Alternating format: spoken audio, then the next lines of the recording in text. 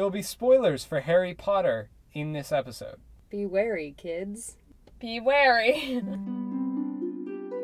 Welcome to Three Non-Benders. We are three friends who sit in a car talking about Avatar, The Last Airbender, the greatest show ever made. Today we are doing what some might call the lost episode, because we recorded it once before. We sure did. And lost it all in our moment. Today we're going to be talking about the Harry Potter houses, and we're going to be sorting all of the Avatar characters.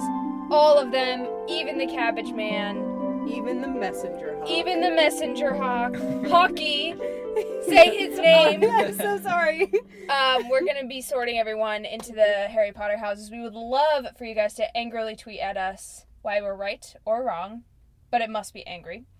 And Or somewhere in between. Yes. Some of us are non-binary. right. Yeah, but be angry, even if it's Yeah. like just all caps, no matter what. Yeah, yell. That's going to be bad. My name is Rachel.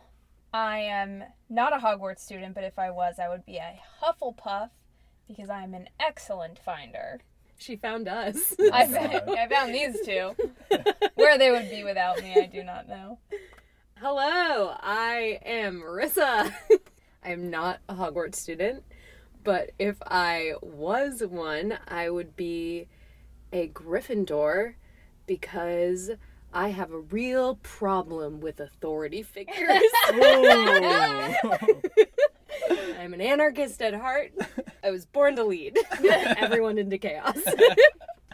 Well, my name is Tim, and I am not a Hogwarts student, but if I were, I would be a Ravenclaw, because I got a 5 on all my AP tests, except I got a 4 on one of them, but it's the one that everyone says is the hardest. I'm really smart, that's the point. Tim's got nothing to prove. No. We're going to come up with a list of people who we're going to sort. Marissa, will you be our scribe? I'm waving a pen in the air. It is mightier than the sword. Gryffindor would not say that. That's a Ravenclaw statement. I'm sorry, take it Okay, back. I'm like 20% Ravenclaw. That's, I got my head yeah. in the clouds. It's cool. Okay, so definitely Aang, Katara, Sokka, Zuko, Toph, Iroh. Iroh, Azula. Firelord. Ozai. Ugh, Ozai. Tell me when you're ready for more. He would be a muggle. Or a squib. A squib. Squib. Oh, definitely he's a Cabbage squib. Man. Definitely Ozai's a squib after know. Aang Disagree. takes his powers away. Oof, Oh, that's brutal. true. Drake. Sparky What? Boom Man. I'm gonna just What put that argument straight. could you have for Sparky Boom Man being in any house? Tell us, Tim. I feel like Sparky Boom Man is a Ravenclaw. Wow. Do you first just because sorting. you see yourself in him? No. Oh. I just feel like he's like knowledge gone too far. Ooh. Yeah, he got that third eye going on. He doesn't so- even speak. He's so smart. Smart. Smart. Alright. Make We sure don't have to do Yeah, this is everyone. I just cool. want like a list to choose from. We Can we preface it by saying that, like, everyone who is evil, we will not automatically put into Slytherin? Yes. Of course. Like, I love that. we're woke here. Of Like, course. we get it, Yeah. you know? This is a good list. Yeah. Let's, you want to dive right in? Okay, who are we sorting? Well, I feel like we gotta start with Aang. Mhm. Unless we don't gotta start with Aang. I don't think we gotta start with Aang. Let's start with the Fire Lord. Because I feel like, for all we see of him, like, he's not the most fleshed out character. Like, he is the big baddie, you know? Yeah, that's So true. what else do we know about him? Mm-hmm. And from what we know, how can we type him? Okay. You know? All right. I do feel I don't want to put every villain in Slytherin, but I do feel that that Ozai is a Slytherin. Yeah. Because also feel of that his that's- belief in the purity of power and how that's more important than anything. Also, Totally. his desire, like, not saying all Slytherins want to do this, but the big evils were in Slytherin and Harry Potter, and they wanted to exterminate, like, non-magic people, and he was, like, all about that extermination. Yeah. Like, but as a means to an end, you know? Like, also, may I throw out there, I think his wife, Zuko's mother, was also a Slytherin, because they hatched that plan she hatched that plan to save baby Zuko when, like, back in the Dizay, when Ozai was, like, hungry for power, but knew he couldn't get it because his older brother was in line for the throne. His Big Daddy Sozin, was going to kill Zuko because Ozai told his dad that he didn't think Iroh should be as sad about losing his own son. So Sozin was going to, like, have Zuko killed, and then his mom hatched that plan that was like, you know, I will kill your father so that our son can live and you can become Fire Lord, and then I'll get the fuck out of here. So, like, she was also an example of a Slytherin, but, like, to a good end. You know what I'm saying? Like, to save her son. Yeah. To save her own. Totally. Narcissa AF. Oh! You know? I love that. So we just did the Fire Lord. I feel like we can look at, so that he was like the big bad. So we'll do the big good. The big Our good. big good boy. Aang. How big he is. I feel Aang like is a hard one, I think. Aang is a hard one. But let's hash it out. What do we think makes Aang Aang, and then how does that fit into one or more of the houses? Yeah, and what are the Aangiest Aang traits? Because I think when we're house typing, all of us fit a certain percentage in each as multifaceted characters. And like our mains, we know more. They're more fleshed out. We see more facets to them. They're going to be harder to type. But like they have their like most typical traits. And I feel like that's what we have to look at. Right. You So know? what are some of Aang's most typical traits? We've definitely talked a lot about him wanting to flee situations, you know, like not wanting to be confined, which I think is typical of his element.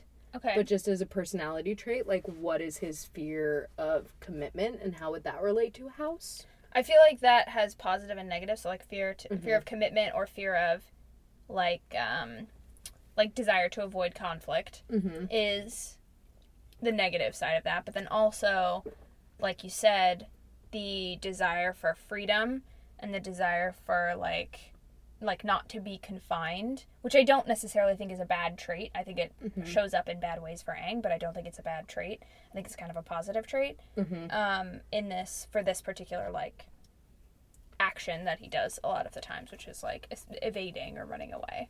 Right. Um, But he also gives that to other characters too. like grants freedom to those he can. Totally. Okay, so he values freedom, but also fears commitment.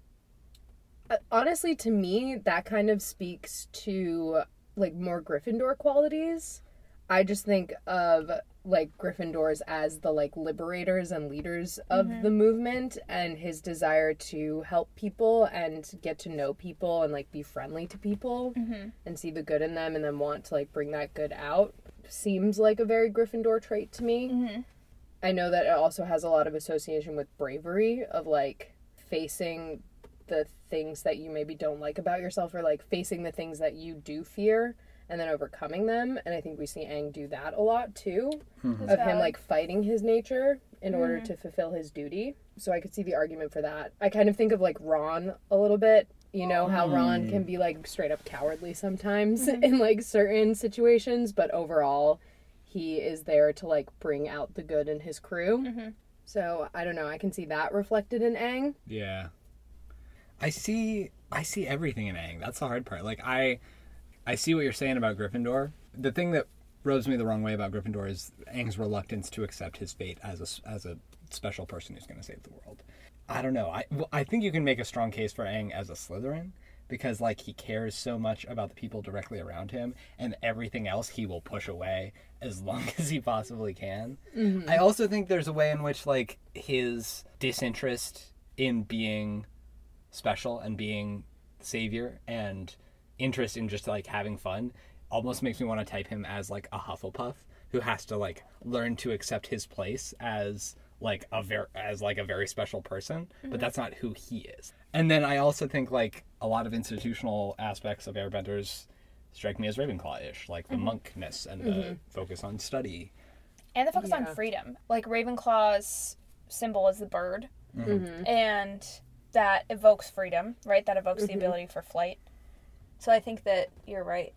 And, like, He the does pursuit of evoke all knowledge, those. like, you could say that the air nomads pursued enlightenment, Uh-huh. you know, like, that particular brand of spiritual knowledge, Mm-hmm. I think, could relate to that a lot, too. I love thinking about Aang as a Slytherin, though, because, as you said, Tim, his circle is so small, and Slytherins focus on the small circle and, like, live in their people. I think it's hard with Aang because he does see, like, the greater good. He does see how he, like, eventually he does see that, like, he needs to be responsible for his actions, whether that's running away as a kid and, like, being locked in the iceberg so that war took over and all that kind of stuff. Yeah, but I feel like that's like That's your not house. antithetical to the Slytherin? Yeah, I mean, I feel like it's important to note that like your house is like I feel like your house is your nature, and you can overcome your nature. We see a lot of characters that do. If you couldn't overcome your nature, then Slytherins would all be bad, and Gryffindors would all be good, right? But it's not about the end result. It's not about where you end up. It's about what you're inclined towards.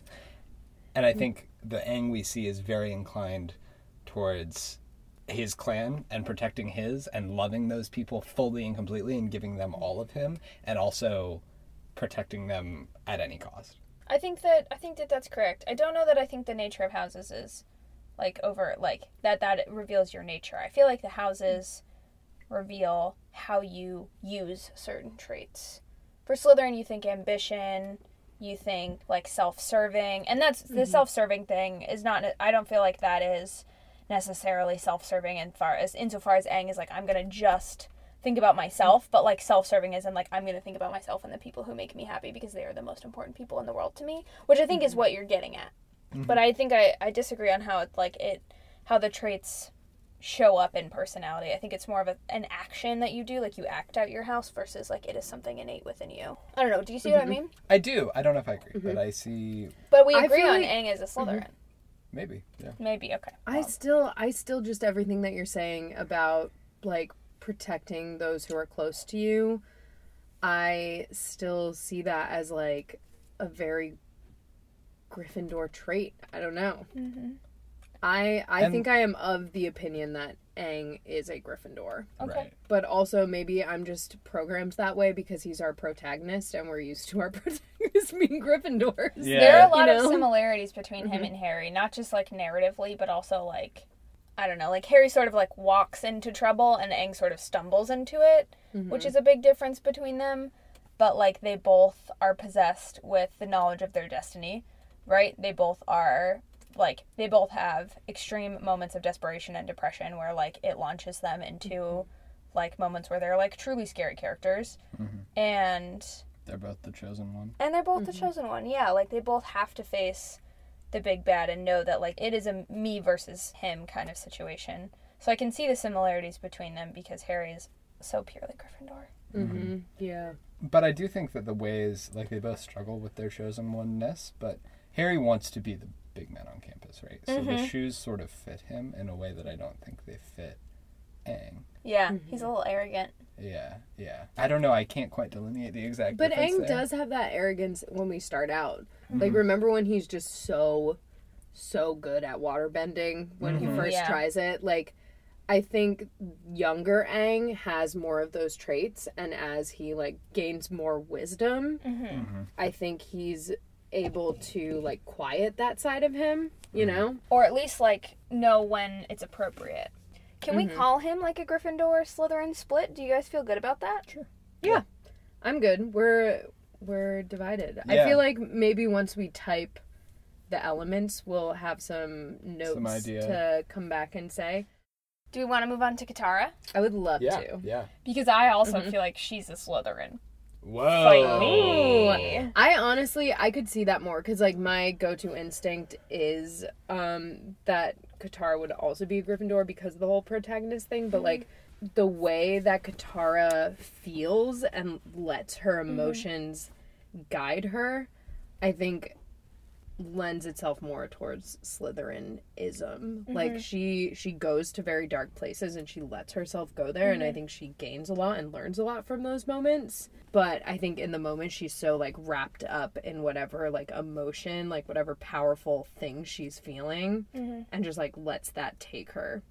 And to me that just seems very Slytherin-esque. Yeah, I mean, we get some really dark moments with Katara. I feel like we get moments of darkness with Katara and Aang that we don't get with anyone else who's not a bad guy. Like, they take them both to really dark places. You could either interpret those moments as them succumbing to some part of their personality, or in which case they're Slytherin, or them living into something darker than what they really are inside. I would feel like for Katara, I don't feel like this is necessarily succumbing, but she is so cunning to me, and that's literally one of the words that is used to describe Slytherins. When she has those moments where her emotions snap her into a state of being and she can't escape from that, it's almost never, especially after season 1 when she learns to control her powers, it's almost never a moment that causes something bad to happen. Yeah. It's always like she uses the emotion she has to thread the needle and get what she wants. Yeah, she embraces it, learns from it, and takes that power with her. She kind of has a little bit of like, if we do it, it's okay. If they do it, it's not okay. Like when she stole the scroll from the pirates. So she's a Gryffindor, is what you're saying. No, I'm saying she's a Slytherin. That's what I'm saying. I feel like Slytherin and Gryffindor morality is very similar in this respect. Sure. Right? It's very much like our side versus their side, and if our side does something, it's in the pursuit of good, and if their side does something, it's in the pursuit of evil. She had such a hard time forgiving Zuko and then the guy who also killed her mother. Like, those moments for me say that Katara is like very focused on protecting her inner circle and focused on protecting herself and making sure she gets justice, but like is generally working towards the justice of the overall good. So I think she's like a character who is able to spot the thing that she needs to do in a situation to get her to the next level of where she feels like she needs to be, whether that's like protecting a village that has been taken over by a Fire Nation factory and now their water is clogged, or whether that's literally sneaking out and stealing Appa, Aang's spirit animal guide, in order to try to annihilate the man who killed her mother. You know what I mean? Like it's varying degrees, but it's all in pursuit of her goals. Yeah, I agree with that. But I think that her goals come from a sense of moral center, not of pragmatism. And I think that's what maybe delineates the difference to me between Gryffindors and Slytherins. I think she's a Gryffindor. And I think that because I think she has an incredibly strong moral backbone and fiber. I think even Aang definitely does not. 100% does not.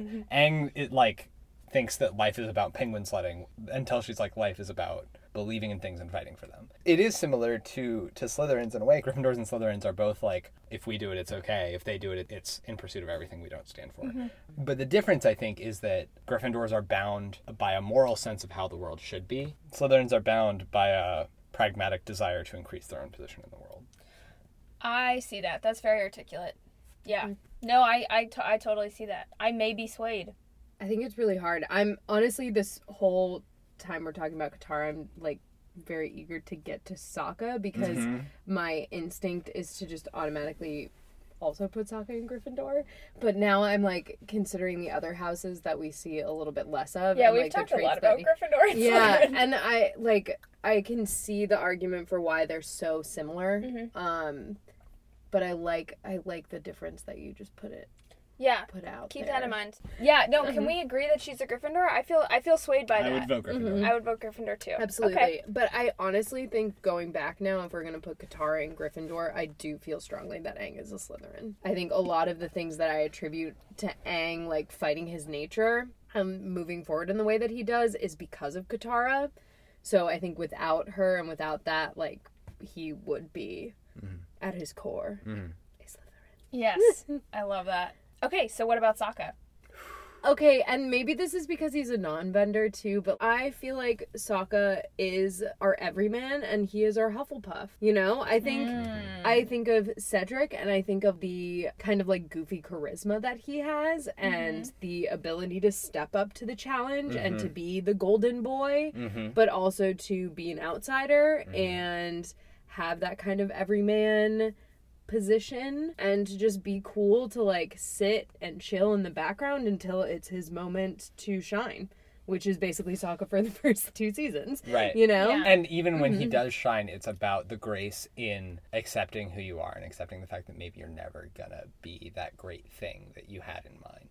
I am 100% in the Hufflepuff bag for Sokka. Oh, man, I might be outvoted here, guys. Yeah. When we finally do get around to Sokka's story, it's all about not being the headliner, right? Like Sokka is, I think, one of the great supporting characters, certainly in children's media, because he's a supporting character who has a story about being a supporting character. And about how, like, maybe, like, your culture or your upbringing or whatever gives you this idea that you're supposed to be this great leader and that it's all supposed to be about you.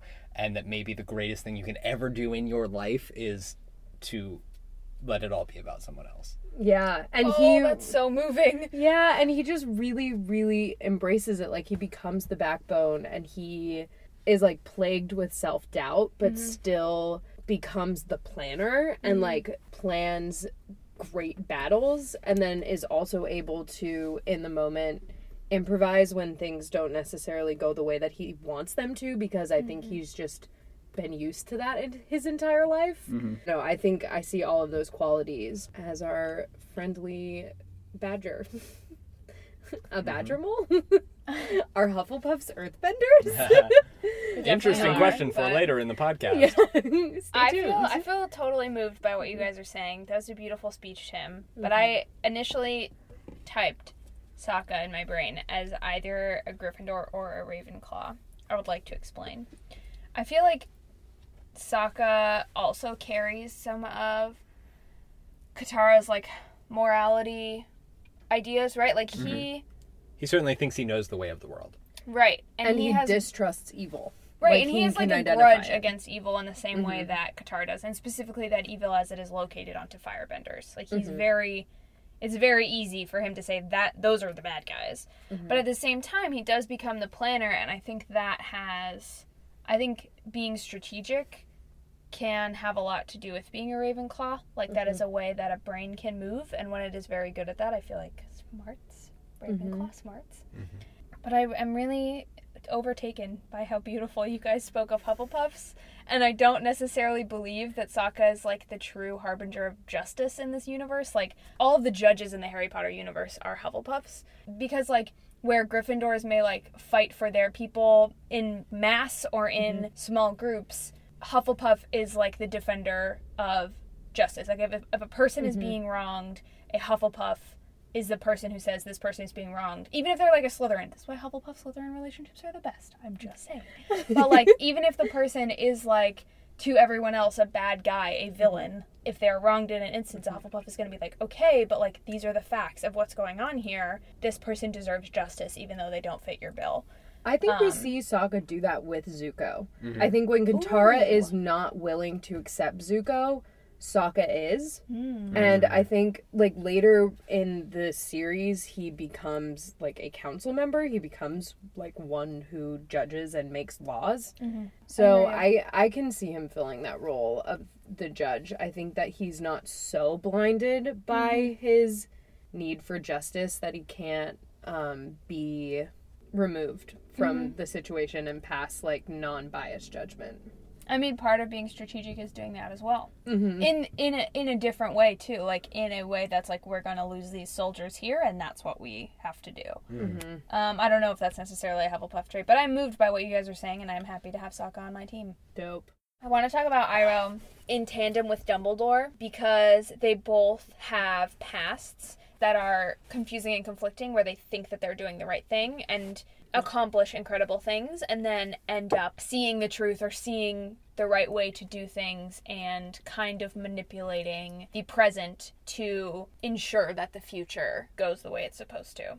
So with Dumbledore, he had Grindelwald in his life, and they had that whole thing that was, like, for the greater good, which was, like, sort of an excuse to, like, create Muggle subservience to wizards, because they felt like it was like, oh, it's in their best interest, it's in our best interest, like, everybody wins, even though obviously that was the wrong thing to do. And then Iroh, in the same vein, like, had that 600-day siege on Ba Sing Se, was a war general, was the top of his game, well respected in his nation, not only as the, like, heir to the Fire Nation throne, but also as a general whose legend lives on beyond his term as a general.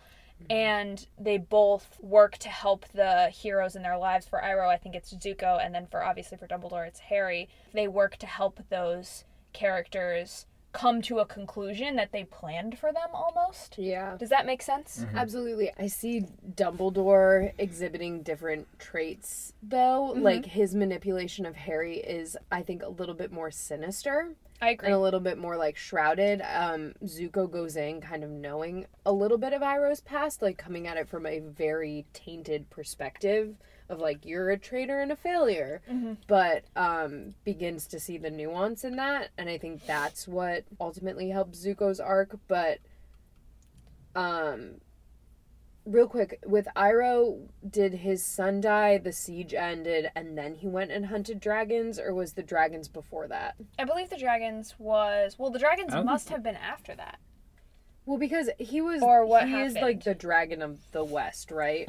So I feel like, and I do not know if this is canonical, I imagine there was probably some youthful dragon hunting, Yeah. some war times, him returning from war and being like, I'm dishonored, how do I gain my honor back? And like going on the dragon hunt. It seems pretty lame You know? if he was like, I'm gonna go on the dragon hunt, kill a bunch of dragons, and then the like final dragons deemed him worthy. Like, I would believe that the Khan and Ra, like, deemed him worthy. That's the dragons. For the listeners at home who don't immediately know what we're talking about, that's the dragons with the rainbow fire. Oh, gay dragons.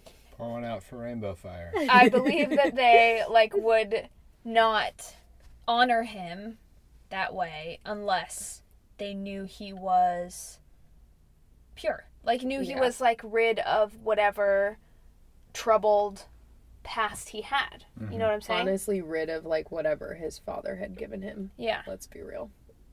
Because the whole point of the dragons is like you understand the root knowledge of where your bending comes from, and Sozin's whole thing and Ozai's whole thing is that they were disconnected from that. They pulled their power from a different tainted source.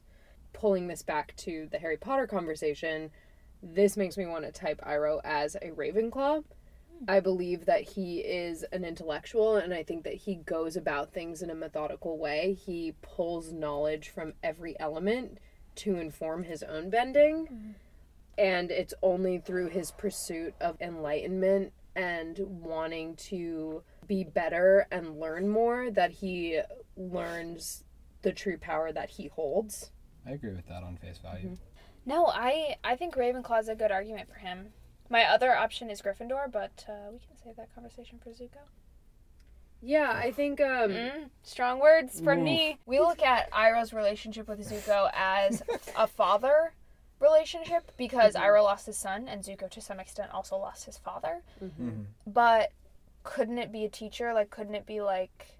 Or in the early episodes, we literally see him teaching Zuko how to firebend and critiquing his firebending. But, like, as it goes on, we see him educating Zuko on the 4 elements or educating him on the fact that, like, things are connected and you must, like, learn about these different groups in order to access, like, the true power of your own, like, to understand the limitations and the benefits of your power and your meaning in life. You have to understand the truth and the limitations of the others around you. And, like, it's only through that Zuko ends up becoming like the character we know he is in the later half of season 3. And so I believe that like Iroh could be seen not just as like a mentor figure or a father figure, but like also as a teacher figure, and that lends itself to the Ravenclaw argument as much as anything else that we've talked about. Yeah, because I think Iroh goes at his teachings of Zuko with a ton of love and loyalty, which are things that I associate with Gryffindor. I think that Iroh also understands, like, when that love can be accepted and when he needs to take a more, like, distilled, like, teacher approach. Right. You know? Like, he knows his audience. Right. And to me, Gryffindors don't necessarily know their audience. They're just like, this is the way it is. Yeah. This is the way it should be. Yeah. And they just like yell it until people are like, huzzah! And join their like army, you know? And like Iroh is like, listen. That's true. Just listen. Don't, like, you don't get it now, but just listen. That's true. You know? Yeah, I feel like he doesn't just want to reflect the truth of the world. He wants it to be understood. And that's what Ravenclaws want. My mother, other known Ravenclaw, would always say, like, you have to tell people the truth but they have to be willing to hear it. Mm-hmm. And there's something to knowing when people aren't ready to hear the truth. And like that's Iroh, right? Like other characters in the series don't give a fuck whether people are ready to hear it, but Iroh rolls out a worldview really carefully and specifically for Zuko, giving him the parts that he needs when he needs them. Totally. I love this. And I love that it came from your mother, other known Ravenclaw. Yeah. I would like to say Iroh can be a Ravenclaw, and I love that, and I'm here for it. But that description did not make him sound any less sinister than Dumbledore. No. Yeah, Like- I think with that, though, I think Iroh has a little less of a veil in front of him. Yeah. Like, I don't think if Zuko was ever confrontational about it, where he's like, dude, I feel like you're pulling strings. Do you know what I mean? I don't think Iroh would have ever been like, no, I'm not. Like, silly boy. You know? But I think Dumbledore did that to Harry in ways that were detrimental to Harry's emotional health. Or was Dumbledore just smart enough to know that the only moment Harry would accept his own death is the moment before he died? It's true. And maybe Dumbledore only knew that because he was also a Gryffindor. Right. And he, like, saw something of himself in Harry. Which I would Which buy. I but- think we should now talk about Zuko and be like, Yes. okay, so if Iroh was talking to Zuko in a Ravenclaw way, how does Zuko's response dictate what house he's in? Zuko's a Gryffindor. All right, we're done. We should Punctuation. go home. Well, Yeah. it's been a great episode, guys. Yeah. I feel really, really, really, really, really strongly about this one. Like, I felt strongly about Katara. I felt strongly about Aang. I, was okay about Sokka. But, I feel very strongly that Zuko is a Gryffindor because he responds to everything pre- and post-awakening with just straight passion. Anything that comes out of that kid's mouth is like, I feel this with 100% of my cells. Yeah. Like, he just feels things so strongly, and that is a Gryffindor trait to me.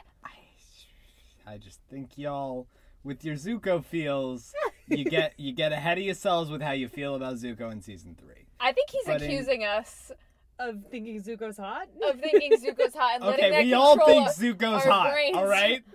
We all think he's hot.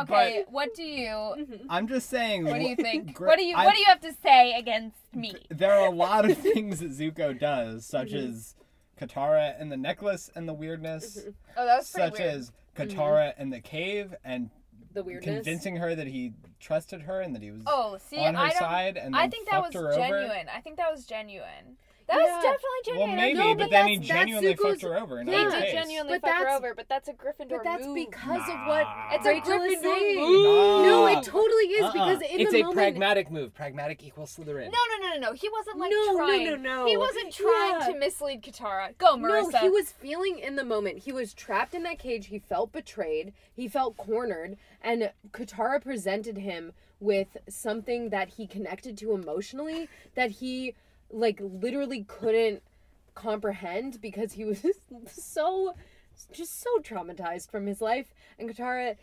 presented him with a different outlet and he felt strongly towards it and he reacted in a certain way, but then when he was snapped back to reality, back to Azula coming in and being like, this is your life, this is what you think you want, this is what's ingrained in you, and playing on that emotional chord of knowing what Zuko is driven by, he reacted emotionally to that. And That's because true. those emotions were more ingrained and more in him, it was easier for him to betray the new fresh feelings that Katara bubbled up inside of him. But maybe those new fresh feelings were Gryffindor feelings, and maybe what she snapped it back to was the desire to protect his own in a very pragmatic, very cold way. Tim, you're Zuko- coming at me real strong today with the hard points, Mhm. the hard truths. I would like to All just right. bring up the one word that is associated with Zuko's character, which is honor.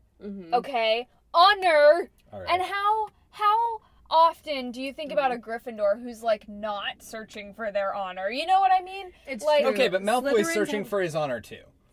Yeah, Malfoy's a piece of But shit. here's the Malfoy thing. doesn't mean anything. Malfoy's never gonna find it. Do you know what Yeah, I because mean? his family doesn't have any. Yeah, and he's Savage. not, and he doesn't have that inner pillar. That's what Iroh is giving to him. If anything, I think Zuko is, he's very influenced by the people around him, but speaking as a Gryffindor who is also an empath, Authority. okay? I am so influenced by the people around me and by the emotions that they like give to me, and it takes a really long time to develop that inner pillar. And I can see that in Zuko. Right, and he's deciding, the whole series, he's deciding between right and wrong and figuring out what is right and wrong. And I do think that moment at the end of season 2 is like one of the biggest betrayals we get from Zuko in the entire series. And he's torn up about it. He is, exactly. He spends the next half of season being like totally just like all over the place inside. Like when he gets invited back to his father's war council, he like says something about the Earth Kingdom, and then his father's like, yes, that means we should destroy all of them, and he's like, wait, no. Like he has these moments of like back and forth where he says the right thing and then doesn't feel it and doesn't understand it, so he goes back and forth between right and wrong. And I think Slytherins and Gryffindors both decide right and wrong very early on, right? But that flip-flop between what is right and wrong is a characteristic of people that have that strong moral compass. Hear me out. I think Zuko is Neville. Do you know what I mean? Oh!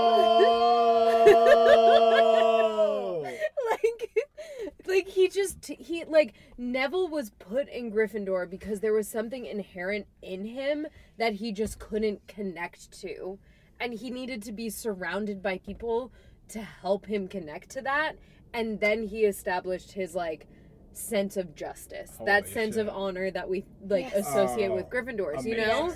Yes. So like Zuko wouldn't have ended up that way if he didn't have the influence of Iroh, like aka Luna. Thank God she came into Harry's life. But, like, Harry's mentor, Luna Lovegood.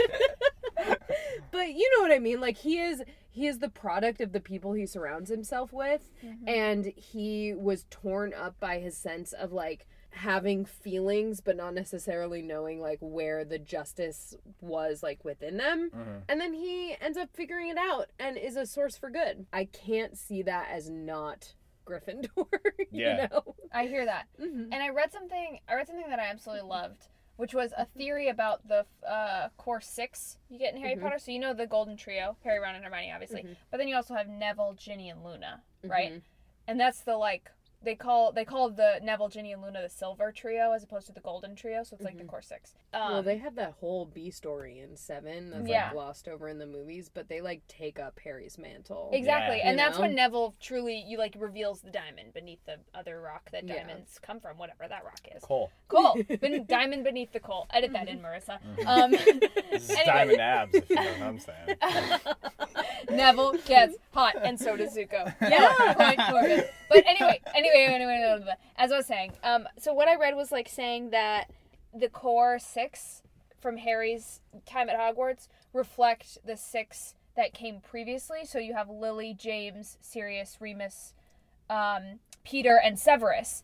And Peter is Neville, right? And Peter took that not feeling like he belongs, not feeling like he's part of the group, to one end of the extreme. He left, he betrayed them, he used the knowledge he gained for himself, but Neville goes the opposite direction, right? Neville is that path, but towards a brighter future. Just think about Zuko as those two characters. Like, he could have taken the knowledge that he learned from, I don't know, following the Avatar, from like his uncle and from Azula, and he could have taken all of the things that he gleaned and like gone back to the Fire Nation, and it could have made him a much more calculating, much more Azula-like person to be able to like help lead the country into further war to exterminate the other elements. Yeah. But instead, he takes those traits and uses them as Neville used them to take up the arms of the Chosen One, of Aang, instead of his father.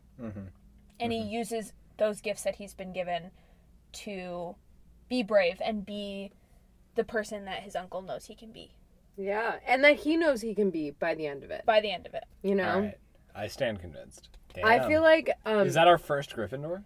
No, we decided Katara was a Gryffindor too. That's right. Which is probably why they have conflict. Exactly. It makes me really, really happy. Yeah, they totally butt heads because they are the same but so different. Oh, I love it. I would love to talk about Toph and then maybe type the elements, because I'm drawn to talk about Azula, but like she is used as Ozai's surrogate for so much of the story that I feel like it's hard to kind of separate her from that. I feel strongly about Azula as like a Malfoy figure. Yeah. What about Toph? Toph is just so earth. So I feel Yeah. like this is going to be a good transition into, like, typing the elements, too. I feel like Toph's character comes across at first as kind of Slytherin because she doesn't need anyone but herself. She wants to be alone. She enjoys doing the weird fun shit she enjoys doing and doesn't really care about what everyone else wants to do. She's a little deceptive, too. She's a 'cause little she's playing that deceptive. role of, Yeah. like, the meek daughter when really... Exactly. And in The Yeah. Bandit, she's also willing to play the blind girl in order to get what she wants out of the situation, which is money. Like, I feel like she leans into those characteristics, but at the end of the day, she is a Hufflepuff. And let me tell you why. She has, like, one of the most honest senses of right and wrong, I feel like, in the series. Like, you get Katara, who's, like, had this ingrained in her since birth. And then you get Aang, who's, like, floating around, like, oh, we'll do this, we'll do that, we'll do whatever. And then you get Toph, who's, like, able to understand that Iroh is a good person as soon as she meets him. Like, no matter, she doesn't know anything about him, but she's just able to understand that he's a good person. When Zuko comes into the group, she's the only person who acknowledges that he might be really the correct solution for them at this moment, not just because Aang needs a firebending teacher, but also because he came unarmed, did not try to hurt them, and because she knows his uncle. Like, she is the only one who puts the pieces together enough for the group to see it as a whole, even after he burns her feet. Yeah. So I that's buy my argument about Toph. I feel like the defining characteristic to me of Hufflepuffs is, like, maybe they don't necessarily know what's right. Or, like, I don't know, like, Gryffindors have this attitude like they're emboldened with the flaming knowledge of truth, and they hold it, and they know what's right. And I don't think that's Hufflepuffs don't always act true. like they know what's right, but they know what's wrong. Right? Yes. They're willing to entertain a lot of versions of what's right, but when that line is crossed to what's wrong, they don't fuck with that. And they will really loudly object to that. And that's the thing about Toph. Toph generally remains disengaged, generally doesn't take a side until she meets the enemy. And the enemy is the enemy. And Toph knows that better than almost anyone, including the Gryffindors. I love how that relates to how she bends, because, like, she senses things before other people. Like, the ability to know Iroh is a good person before it becomes necessary for the group to know that. The ability to understand what's happening before it happens. And that is, like, a uniquely Hufflepuff trait, to be able to spot the wrongdoer and the victim before other people understand and react and enact to make justice happen. Totally. It goes back to what we were saying about them being good judges. She is able to be impartial in a way that a lot of the other characters aren't. If anything, I think when she's, like, teaching Aang earthbending, she is also trying to teach him to disassociate from those emotions that make him want to flee, and she knows how to take a step back and observe the situation. And, like, I think that's also her fault. Like, remember the episode where she and Katara have so much conflict because she's like, oh, I see the whole situation, and it's like, you guys got your thing going on here. You have the system of, like, setting up camp. This is all I need, like, earth tent, you know, like, being removed from the situation. And, like, sometimes that's her downfall, but mostly that's what makes her a good judge of character, and a good judge of situations, and her ability to, like, wait and listen and know when to act, which is why she is brought into the story. Yeah, you you're know? so right. Like, that episode is so key to what Toph feels is necessary. Like, she's not trying to be the best person there or the good person there or everyone's friend who sets up camp. She's trying to cover her obligations. And she's like, my obligation is to take care of myself. What Toph deems necessary is what Toph will do in any circumstance whatsoever. She will not do more than I that. think if her friends were in terrible, terrible need, if they were really struggling and, like, all of their camp supplies, like, washed down river or whatever, she would probably be like, earth tent for everyone. Right. But, like, that's not the case. And she doesn't deem it necessary. I feel like You know? Toph, like, just thinking about the conversation about Hufflepuff that we had with Sokka and how it's all right to be the third or fourth build member of the group, right? Like, the person who is the supporting character. And I think that Toph, I think about how she never got a storyline with Zuko, for one thing. Or I think about how she had her major arc in season 2, right? And then learned to metal bend, and it was, like, character development over. Like, I think about how she is, like, the reliable character who people go to in The Day of Black Sun, when she sticks her hands into the earth, like bends the earth and says like, oh, there's a metal bunker down here, and then they go into the thing and she's like, no, that area is a dead end, it's lava, let's go this way. And Sokka's like, what would we do without you? And she's literally like, perish in burning hot lava. Like, she literally tells them straight up, like, you would not be here without me. But it's never like given that gravity, like it's never like given the gravity of Katara or Aang or Sokka that frankly I feel like it deserves. Like, she should have just had a one-off with Zuko, I'm just saying. Yeah. But my point is that, like, I think that she does also play the same similar role that Sokka does, in which it's, like, about being a supporting character, but instead of Sokka's turmoil about it, Toph is okay with it the whole time. Yeah, she's the rock. She's the foundation, and Right. she is happy to be that base and let other people, like, use her as a launching off. And I think it is because she reaches her own success with the metal bending and things like that. Like, she's happy to build a legacy, and like kind of a quiet legacy that is not like the Avatar's legacy, but she has her own thing going on, you know? It's just her and her rocks. I love being a puff man. I got Sokka and I got Toph. Damn. Oh, yeah, That's that's true. good. Mm-hmm. What is the Cabbage Man, though? What is the Cabbage What Man? is the Cabbage Really Man? quickly, on three, say what the Cabbage Man is. 1, 2, 3. Hufflepuff. Whoa! Oh, that's the facts, That's kids. that. That's Yeah. that. If Okay. your life consists of mostly just trying to start your small business and being continually disappointed, you're probably a Hufflepuff. Let's talk about how this Venn diagram of elements and houses work out, because there are 4 of each. Yes, there are. Marissa and I have talked about this before, and I'm pretty sure we talked about it in the last episode. But I think that all of the houses and all of the elements are based in the 4 temperaments. Basically, anything that is grouped into 4 things or divisible by 4, you can divide up into these 4 temperaments. They're also called the 4 humors, and they are sanguine, choleric, melancholic, and phlegmatic. And it was created by Hippocrates. He incorporated the 4 temperaments into his medical theories, but since all of the Greeks' knowledge about medicine was bullshit.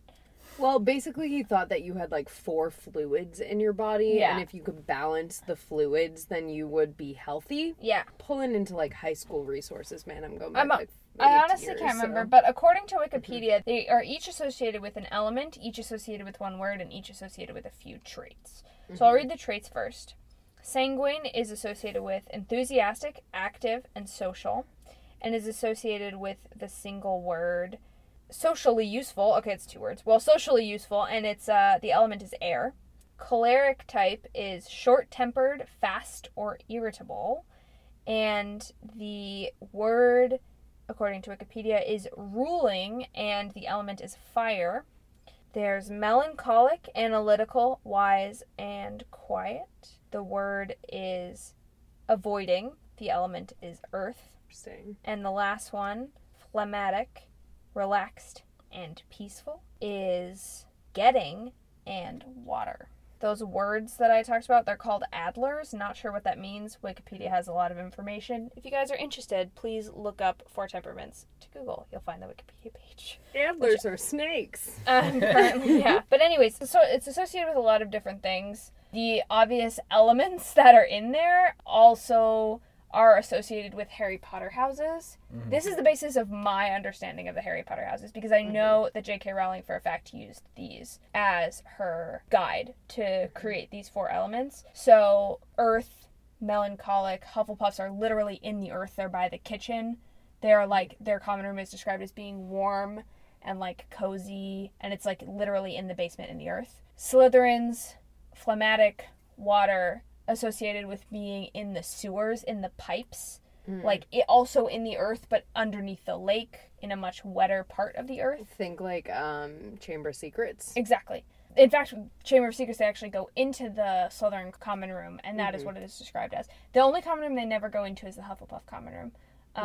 but it is described as being like Earth in other literature that J.K. Rowling has created. Earth in like the abundance kind of sense, because Right. it is close to the kitchen, like cornucopia, Earth Mother, that kind of Right. situation. Exactly. And then air, sanguine, is Ravenclaw. I said earlier the raven literally is in the air, but also Up in the towers. up in the towers. Lofty, head in the clouds. That whole Yeah. situation. Mhm. And then fire, choleric. I love that the Adler is ruling because Fire Nation. Mhm. But also that is associated with Gryffindor, which obviously from the colors it evokes fire, right? Mhm. It has that sort of like passionate, instant spark kind of reaction whenever anything happens with Gryffindors. It's always just like pure response. Does that make sense? Totally. I know that those are the elements associated with the houses because I know how J.K. Rowling routed this stuff in her brain. Yeah, but do based we off the feel four temperaments. right? But do we feel like it applies to the Avatar universe? According to the four temperaments, Hufflepuff would be Earth, Slytherin would be Water, Airbending would be Ravenclaw, and Gryffindor would be Firebending. Yeah, I mean, I buy all that except that I would flip Gryffindor and Slytherin. I feel that way also, but it's also because I'm a waterbender and a Gryffindor, and like I understand there's so much of like a Venn diagram overlap, so I can see the argument both ways, but I think I tend to agree with that. I also like Gryffindor and Water associated. Maybe it's just because we typed Katara as a Gryffindor, but I feel like the emotional complexity and like flexibility that comes with Water, you can also very easily associate with Gryffindor. I still feel like the way Katara acts out her emotions is very smart and very cunning in a kind of a Slytherin-y way. Like, I still feel that strongly, but at the same time, the fact that she's acting on her emotions is like kind of Gryffindor-esque, right? And the fact that waterbenders are sort of known for that is like moving through their emotions, like they move with the water, sort of seems like a super zen Gryffindor, right?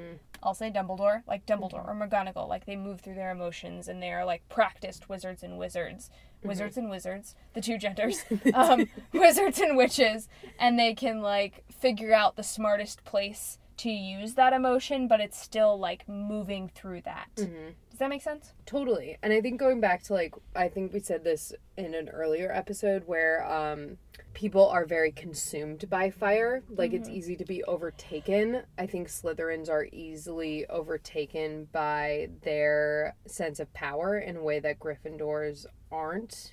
What do you mean by Easily sense of power? Like that inner thing that bubbles up. I guess it would probably be emotion because like both fire and water are very emotionally driven elements. True. We see that with Katara and with Zuko. Yeah, but Katara is not overtaken in the way that we can see Zuko could potentially be, or like we see Azula be overtaken, or we see Ozai be overtaken. Water will never like overtake you. Like you may be swept up in the Right. current, but you're gonna eventually find that still place where you're like, oh, I was just swept up in the current. Whereas with fire, someday you could just find yourself immersed in flames and completely scorched by it.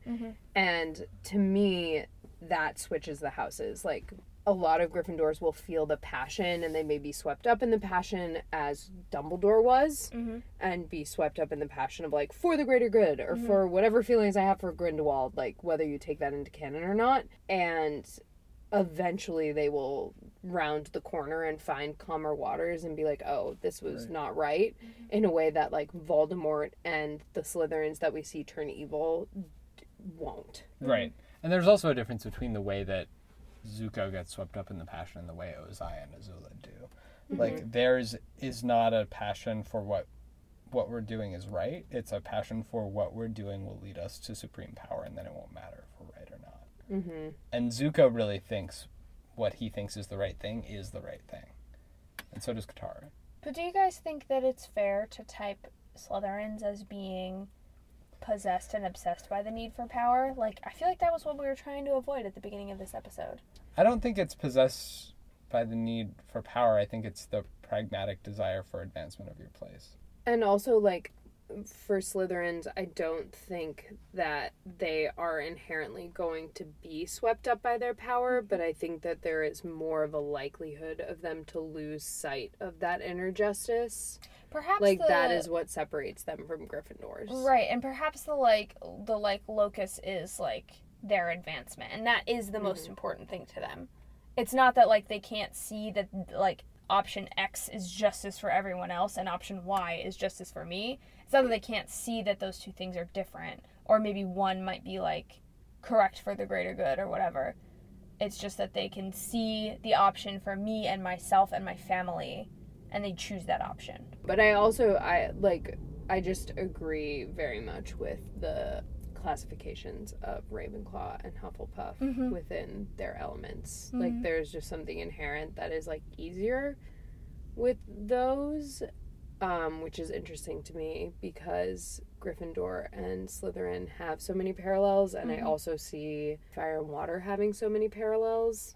Yeah, we didn't get as strong of a, like, even though Earth was Aang's most difficult subject to master, for the series it was hard to treat it as the most opposite parallel. Water and fire were the most opposite parallels in the series because our protagonist, Katara, who is our first narrator before Aang, and our villain, Zuko, who then, you know, obviously rounds himself out and becomes part of the gang, both of those characters are so similar and so different. And, like, the way that they dance around each other, with or without Comet Zutara, is unique to their elements and, like, plays into what their elements do and how their elements grapple with emotion. And which is similar with, like, Harry and Malfoy. Like, both of them are really similar.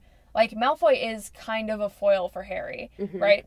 And they're very similar and very different. Literally, Tom Riddle is the foil for Harry, but, like, whatever. But, like, with Harry and Malfoy, it's kind of like Buffy and Cordelia situation. It's like, in different circumstances, Harry could be Malfoy. In different circumstances, I don't know if Malfoy could be Harry, but having that opposite is valid. My point is that, like, they do dances around each other in the series, and the elements themselves also do them in the Avatar series, so it makes sense that we're having the most conflict between, like, which one is which element right now, because they are so closely linked in Harry Potter. Like, Fire and Water seem like a true yin and yang to me. They really pull from each other and have a reflection in each other in a way that Air and Earth don't. They don't reflect each other, I feel. But they, like, you know that they're natural opposites, but you also, like, don't see the same conflict. Yeah, exactly. The same conflict or the same characteristics acting out that conflict as you do in Fire and Water. Well, maybe it's because, like, Air and Earth don't defeat each other. Like, Fire and Water defeat each other. When fire is raging, water can put it out, but when there's water, fire can evaporate it. Or when there's ice, fire can melt it, or whatever you want to say. But, like, Earth and air coexist. And they're opposites, but they coexist and work together, but fire and water don't really And they're very much about themselves, too. Where, like, air is very much like, I'm gonna do my thing, floating off. Like, if I connect with people, great. Earth is kind of the same way. But then when you get fire and water together, like, they very much are about the community and, like, you know, are we doing this for the greater good? Are we doing this for the betterment of myself and my immediate circle? That kind of situation. And I would like to say, like, for the purposes of this podcast, when we say for the immediate circle, like, we can mean various different things. Like, we can mean, like, family, friend group, element, nation. Like, there's a few different ways that can be applied. So, like, I don't necessarily think, like, Gryffindors and Slytherins are super selfish. I think that's one way that those, like, houses can act out their desire to, like, think about their people, so to speak, but at the same time, like, they can be thinking about their nation. Like, Sozin can be thinking about his nation when he starts the war, and he literally is, but at the same time, like, that is a Slytherin trait. The desire to, like, go to those lengths, I feel like, is a Slytherin trait, even if he's thinking about his nation and not just about his own power. Do we want to close with anything else? Man, yeah, this was just a good time. I love talking about some Harry Potter. Love talking about some Avatar. Love that they have a good crossover. I would love to talk a little bit, like, why this is just a good exercise to do. Oh, yeah. For media. Because, like, I pull a lot of value about doing this for like many characters and for Yeah. people that I know Mm-hmm. of like why do you identify with a certain element, why do you identify with a certain house, and like how it helps you contextualize parts of your personality. It is also such a unique thing to our generation. I feel like not just because like we're the Harry Potter generation, blah blah blah, but like I'll run into people at work who are like, oh yeah, because I'm a Hufflepuff, lol, or like on Twitter they'll have their house in their status and they're like 28. It's something that's so unique that has helped us all define ourselves. I feel like it's a valuable exercise to do. It's like a more accessible Myers-Briggs test. Yeah. Much more accessible. Crazy tweet at us. Crazy about tweet. more characters. We didn't get to May and Ty Lee and the Azula. Messenger Hawk. Yeah, we didn't even really get to Azula. Tide All Pocky. squibs. All squibs. Okay, that was all we have on the Harry Potter houses and the elements and all our beloved characters from Avatar: The Last Airbender. You can find more episodes of this podcast at 3nonbenders.com, 3 spelled the normal way, and you can follow us on social media at 3nonbenders with 3 like the number 3. Our music was composed by Isaac Gilbert, our absentee Slytherin, and we will see you next time. Ready? Ooh. Oh, I can't. My nails. Ooh. Yes. Yeah. Woo! Aren't the burps Gryffindor.